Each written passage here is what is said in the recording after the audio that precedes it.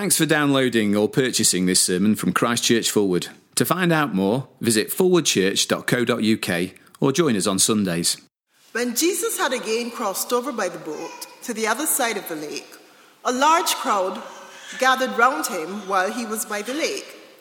Then one of the synagogue rulers, named Jairus, came there. Seeing Jesus, he fell at his feet and pleaded earnestly with him. "My little daughter is dying. Please come and put your hands on her so that she will be healed and live." So Jesus went with him. A large crowd followed and pressed around him, and a woman was there who had been subject to bleeding for 12 years. She had suffered a great deal under the care of many doctors and had spent all she had. Yet instead of getting better, she grew worse. When she heard about Jesus, she came up behind him in the crowd and touched his cloak, because she thought, "If I just touch his clothes, I will be healed." Immediately, her bleeding stopped, and she felt in her body that she was freed from her suffering. At once, Jesus realized that power had gone out from him. He turned around in the crowd and asked, "Who touched my clothes?" "You see the people crowding around you," his disciples answered, "and yet you can ask, 'Who touched me?'" But Jesus kept looking around to see who had done it. Then the woman, knowing what had happened to her, came and fell at his feet, and trembling with fear, told him the whole truth. He said to her, "Daughter, your faith has healed you. Go in peace and be freed from your suffering." Andrea, thanks very much for reading for us. I met with a group of friends and colleagues on Tuesday, and as the meeting came to a formal close, one of them just took me gently to one side, he lowered his voice, and he said to me, "I've just been diagnosed with cancer." At this point, he doesn't know what that means for him. He doesn't know the prognosis or the course of treatment he'll need. He just knows that he has cancer. I hear that news from time to time, but hearing it this week from a friend was especially poignant because last week, as I wished people a Happy New Year, two people independently, in wishing me a Happy New Year, responded by saying, "So long as we have our health, eh?" Maybe you do this. You raise a glass at the beginning of the year and you say, "Good health." That's kind of what we want, to be healthy. If we're healthy, we're happy, we say. Of course, it's not true, but it's what we say. And so one of the great fears in life is the dread of contracting an incurable condition. Receiving that telephone call from the GP surgery, "Mr. Williams, your blood tests have come back and the doctor would like to see you as a matter of urgency." I know a few people in this church who've lived with that fear in recent weeks and months. It doesn't have to be terminal for it to be devastating. Having a condition that simply can't be cured has a crippling impact on our lifestyle. Again, I know there are a number in this church who live with that. For them, as far as they know, death is not imminent, but living with chronic pain and having to come to terms with the thought that it's never going to get better is really, really tough. Well, look, that is the issue that we come face to face with in Mark chapter 5 this morning. And here's a first point, if you like taking notes, an incurable condition, verses 21 to 26. Verse 21, when Jesus had again crossed over the boat to the other side of the lake, a large crowd gathered around him while he was by the lake. Then one of the synagogue rulers named Jairus came there. Seeing Jesus, he fell at his feet and pleaded earnestly with him. "My daughter is dying." It's a heartbreaking situation. His little girl, we discover later, is just 12 years old and she's dying, and her dad, Jairus, the synagogue ruler, is beside himself. Falling on his knees, he begs Jesus to heal his precious little girl. Parents here, can you feel the pain? Jairus was desperate. He'd heard about Jesus and reports of him healing people, and so publicly before a huge crowd, this man of standing and status in society was begging, "Jesus, please come and heal my little girl." So verse 24, Jesus went with him.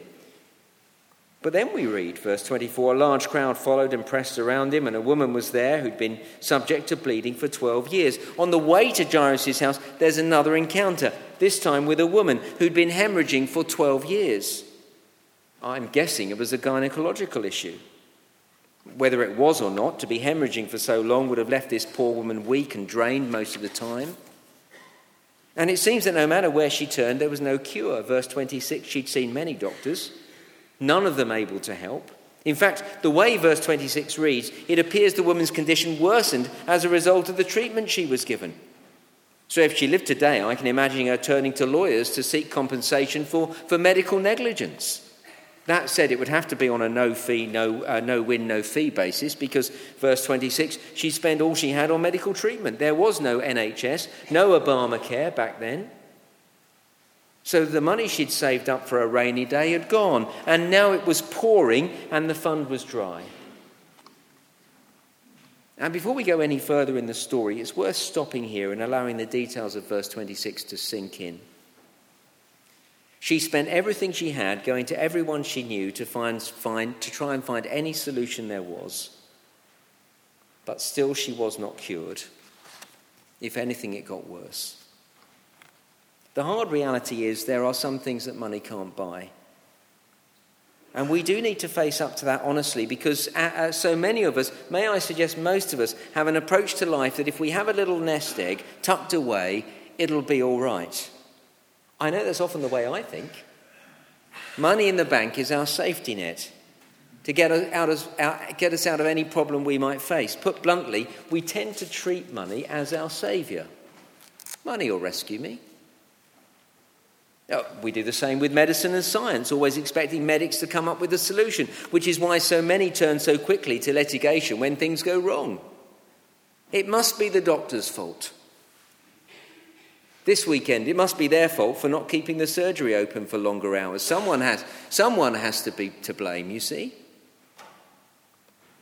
One way or another, we think someone hasn't done their job properly because science had advanced so far that anything can be cured, can't it? I'll put that bluntly. Of course, no intelligent thinking person actually believes that. No one believes that everything can be cured. But I'm trying to get to the heart of the matter here, deep down, in the back of our minds, in the depth of our being. So many of us live as if good health is a right of ours. So we get bitter when there's no solution.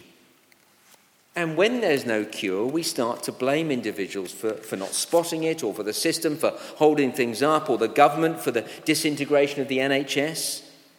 It's the blame game. But verse 26 is clear. The bare fact of life is that both back then and today, despite how far we've come, there are some things that are beyond us. Some things that are never going to get cured. And I think we do well to believe that and to embrace it, because it's hard enough, if you're unfortunate enough, to have to deal with an incurable medical condition as it is. How much harder if we kind of spend our lives living in a twilight zone, believing that there is a cure for everything, or that money can save us from anything. See, if we've lived with that, we've believed that in the back of our minds, we'll find it impossible to come to terms with this kind of condition when it comes crashing through our door like a professional hitman. And so here we are in these verses, face to face with an impossible situation and incurable condition.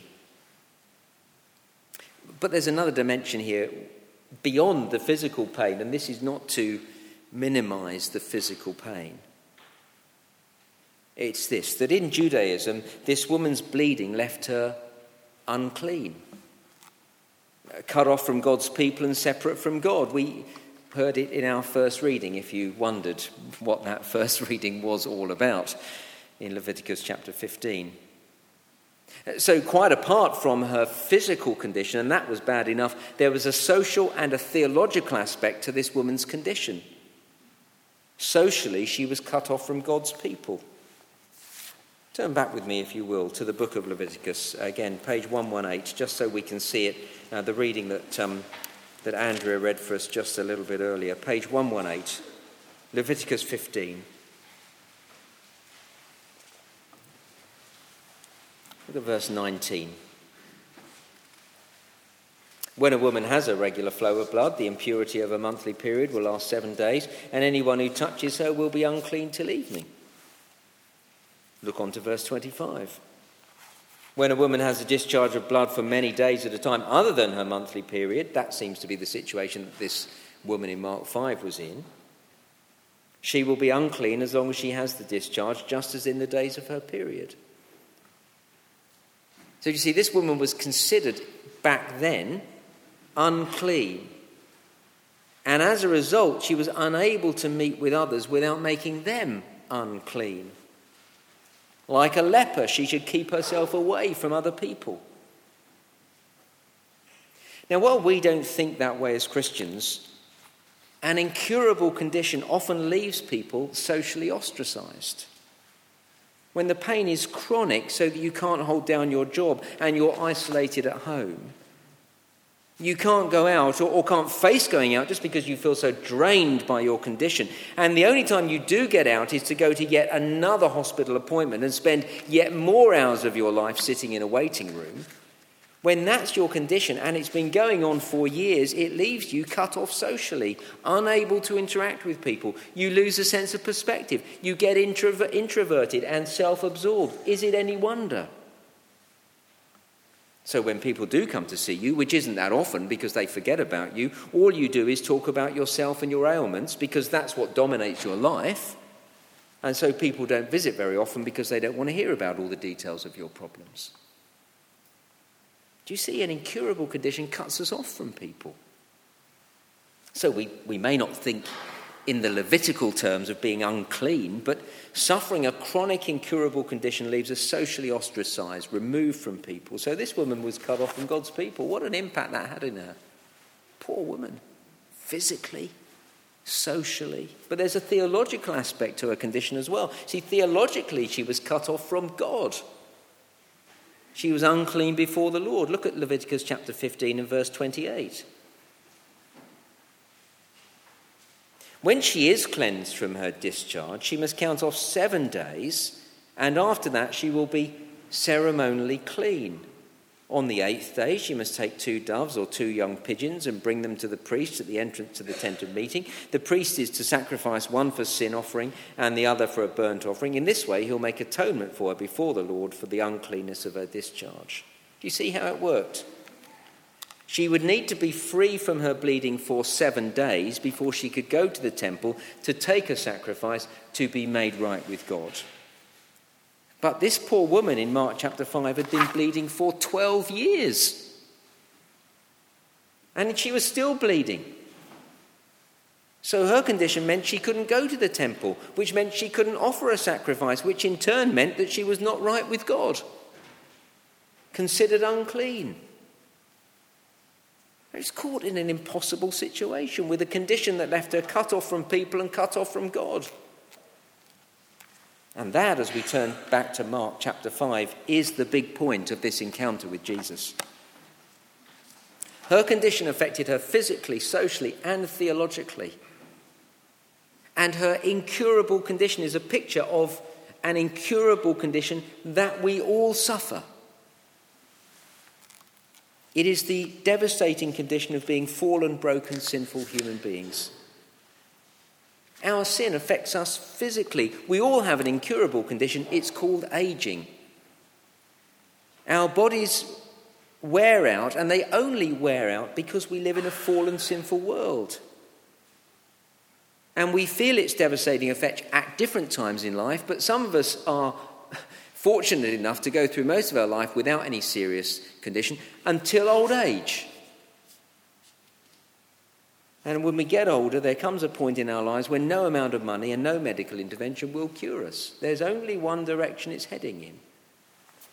And because we're all living longer, more and more of us will live with the effects of old age. And so early in life, we do well to face up to the fact that we may well reach a point where time will not be our healer, but rather will only make it worse. So you see, our sin has a physical impact. Our sin has a social impact. Our sin cuts us off from people, from others, to a greater or lesser extent. Sometimes it happens in the most obvious and dramatic, destructive ways. Through a blazing row, we fall out with people. Sometimes with the people we love the most. So marriages break up and the relationships with our children break down. But it doesn't have to be that dramatic.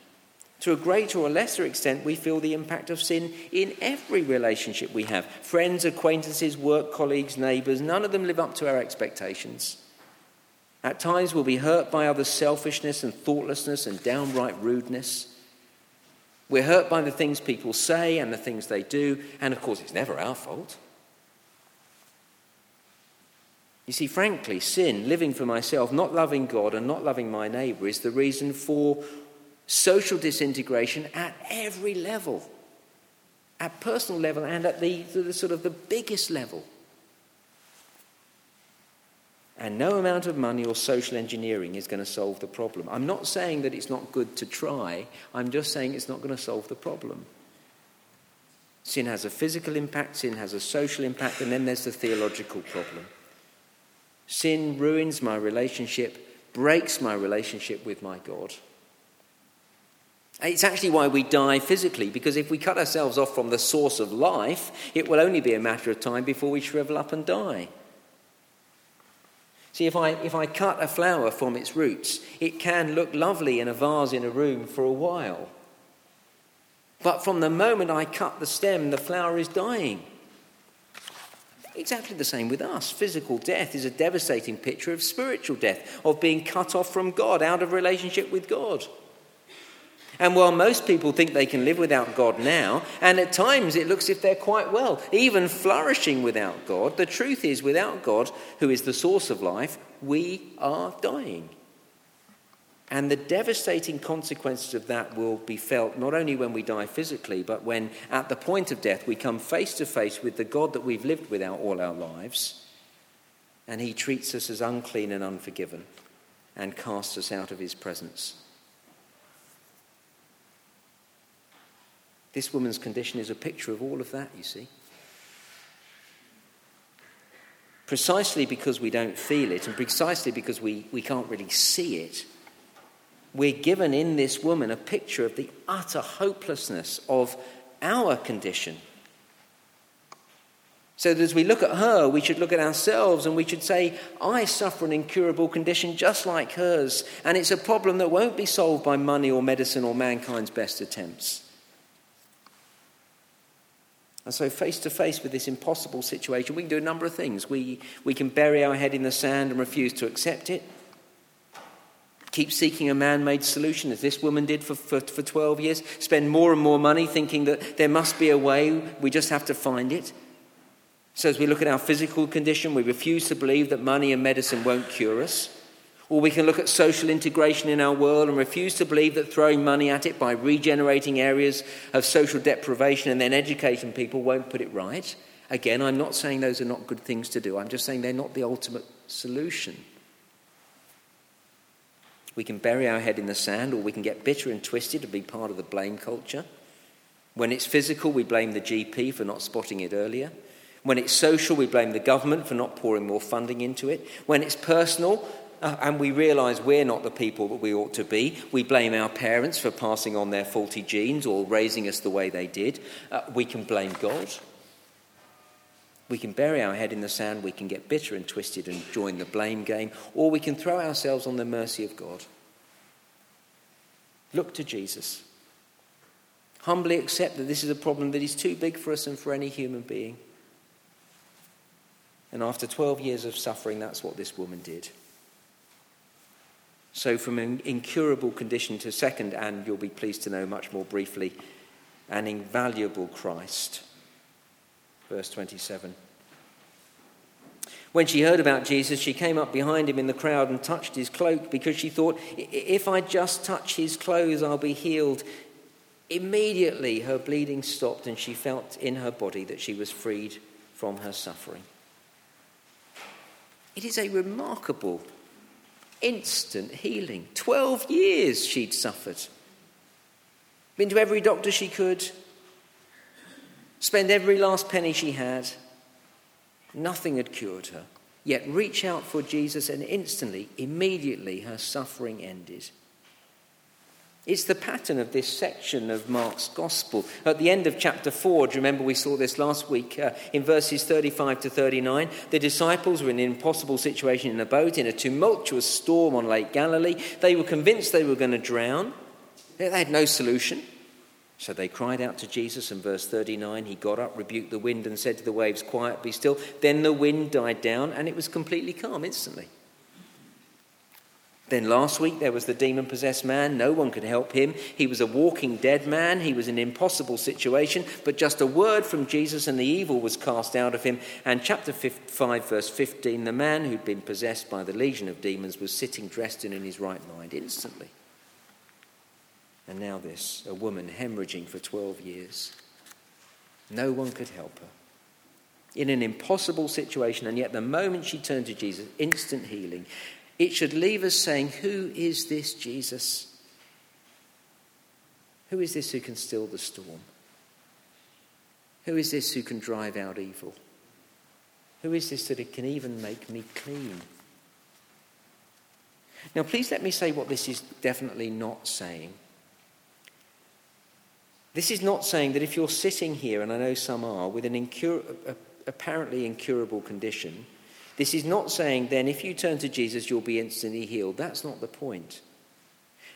That is not to say that I don't believe that ever happens, but that's not the point here. This woman's condition, as I've already said, is a picture of every human being's condition. It's not just about an incurable physical condition, it's about being spiritually unclean. It's about all of us having this situation of utter helplessness as fallen people who live in a broken world. Utterly helpless because we've turned away from God. And it is that which is instantly healed when we throw ourselves on the mercy of God in Jesus Christ. This is telling me about Jesus, who he is, his mighty power, that he is mighty to save where other things are unable to solve the problem. That through his death on the cross, he's able to make me clean and right before God. Able to do what no one or nothing else can do. And this is telling me about myself and about our world. Oh, telling me things that I know deep down, but I tend to want to keep thinking it isn't true. We live in a broken world where things go wrong. I will go wrong in this world. I don't just mean emotionally and spiritually. I mean, I'll go wrong physically. And ultimately fixing it is beyond me and beyond all the ingenuity and vast resources of the human race. All of this teaches us that we're more vulnerable than we care to believe. And when we put all those things together, the awesome power of Jesus Christ and our frailty and utter weakness, doesn't it make you want to turn to Jesus as your Saviour and friend? He is the Lord Almighty. So that rather than fear the results of our condition, we should trust him and fear him. That is what we see this woman doing. An incurable condition, an invaluable Christ, and lastly, and an incredible character. See, the last we saw in verse 29, the woman was immediately freed from her suffering. Look what happens next in verse 30. At once Jesus realized that power had gone out from him. He turned around in the crowd and asked, "Who's touched my clothes?" Jesus knows someone has been healed and he needs to know who. The disciples think that what Jesus is asking is ridiculous. Verse 31. Jesus, you ask who touched you? What kind of question is that? We're in a crowd. We're surrounded by a throbbing mass of humanity pressing against us. Who touched you? Loads of people have been touching you. But the disciples missed the point. There was one in the crowd who'd quite deliberately reached out and touched Jesus with a touch that was different from just the fact they were all crowding around him. And so, verse 32, Jesus kept looking around to see who'd done it. And verse 33, then the woman, knowing what had happened to her, came and fell at his feet, and trembling with fear, told him the whole truth. Isn't that striking? Trembling with fear. She knew what had happened to her. She knew she'd been healed, but she was trembling with fear because what she'd done in touching Jesus was, in Jewish thinking, a terrible thing. Remember, she was unclean. She shouldn't have been anywhere near anyone. So she'd not only been in the crowd, she touched a rabbi in her unclean condition, broke a great social and religious taboo. No wonder she was frightened. Now she'd been found out. But there in the front of the entire crowd, she came clean with Jesus, verse 3. She told him the whole truth. The 12 years of bleeding, the doctors she'd seen, the money she spent, the loneliness, the anxiety, the hopelessness, the lot. In front of the whole crowd. And Jesus said, verse 34, "Daughter, your faith has healed you. Go in peace and be freed from your suffering." That last verse is why Jesus needed to talk to the woman. Well, for his sake, but for hers and for the crowd, and as we read it, for ours. Your faith has healed you. Jesus explained to her, you weren't healed because I wear a magic cloak. You weren't healed because you got me on a good day. You weren't healed because you're religious or because you're good or because you're poor. Your faith has healed you. That's it.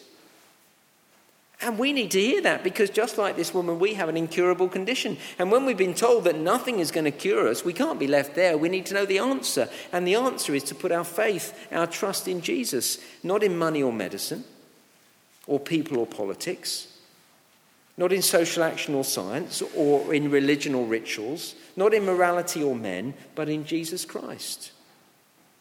As we put our faith, our trust in him, we get cured from our greatest condition. And when we do put our faith and trust in Christ, then end of verse 34, Jesus brings us peace and frees us from our suffering.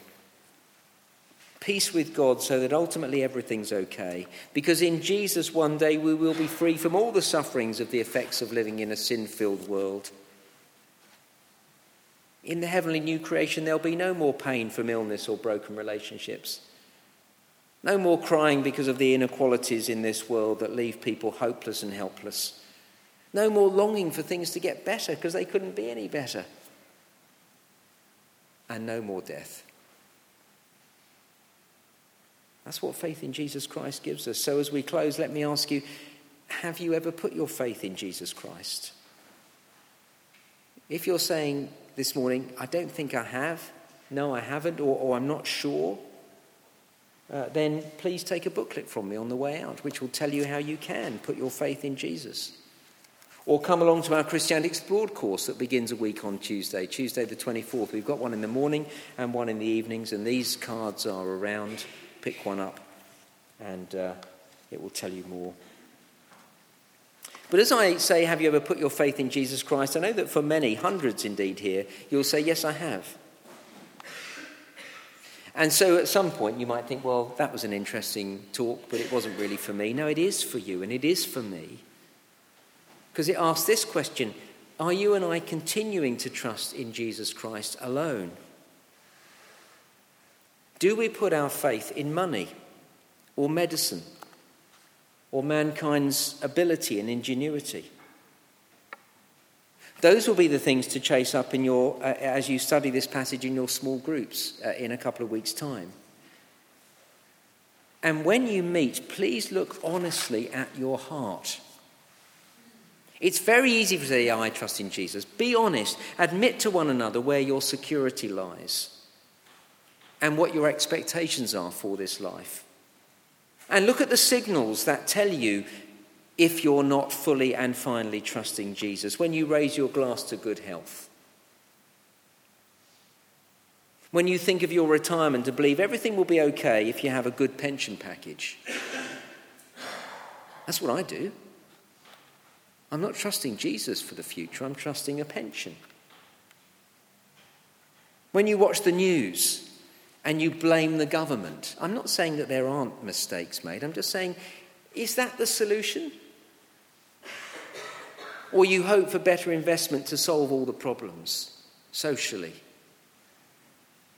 If that is how we think, then we're not fully and finally trusting Jesus Christ. See, is that how we think? Or do we want everyone to know the glorious gospel of Jesus? And is our great hope that we long for the day when he will usher in his kingdom? Because we know that that is the only hope for a world wrecked by an otherwise incurable condition. Let's pray together.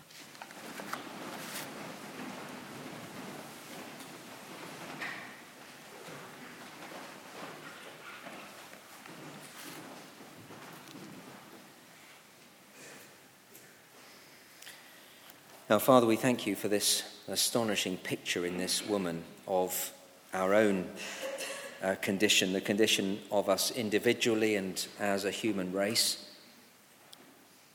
of a people who are suffering something that is on our own incurable, an impossible situation.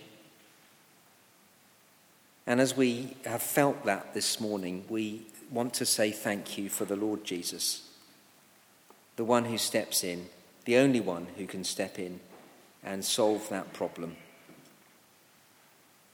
And we pray that whether it be someone here who hasn't yet put their trust in Jesus or others of us who've said we've done that for many years, we pray that the reality of this morning would help us to trust him and him alone for our present and our future.